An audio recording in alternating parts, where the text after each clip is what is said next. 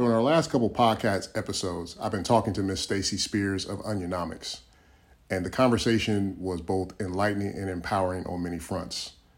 And one of the main points that we discussed that I really just found to be intriguing was the impact of financial trauma on one's personal wealth journey. Now listen, y'all, I've been a financial advisor for quite some time, and this was truly an occasion that I was struck in a very powerful way. I gotta say, never have I considered the repercussions of past money issues and how those past money issues can create barriers in our heart and our minds that can keep us from making progress in our personal wealth journey. And I thank Stacy for bringing that up, because these experiences, be it great or small, they create consequences that keep us from seeing the entire forest that we're in. This entire great forest that we have the opportunity to explore, roam, and reap all the benefits of. We can't see that because the only thing that we can see is the single tree that we just ran into. And running into that single tree will cause us to forget the beauty and the benefits of the great forest that we have the opportunity to move and operate in. But instead, because of us running into a single tree, and that's all we see, we then proceed to move ultra slow because of fear and fear of being hurt, pain, and disappointment. Man, that was really powerful when we had that conversation, and that point just really stuck to me. So it got me thinking, and candidly speaking, this is my belief. My belief is our negative experiences get hyper attention, more attention they probably should. And I want you to consider this question. Is it better to focus on possibilities even in the midst of trauma? I'm going to say that again. Is it better to focus on possibilities even in the midst of trauma?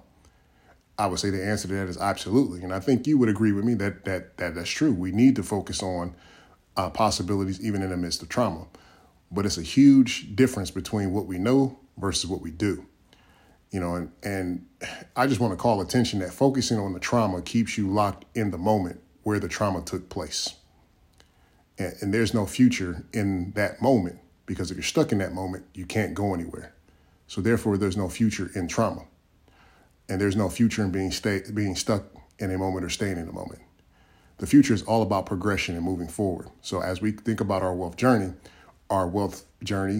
has a future, and that future is predicated upon understanding the trauma that we've experienced and leveraging all the learnings to benefit us in a way that we can move freely. Move freely means we move without hesitation, guilt, or shame.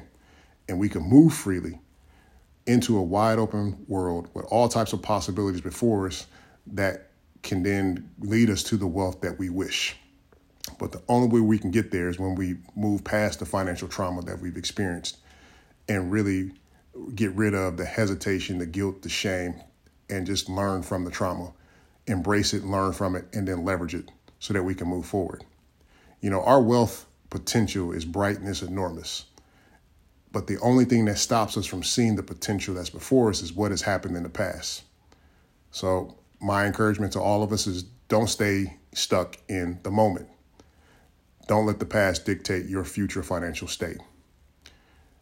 Your wealth journey is way too important to stay still.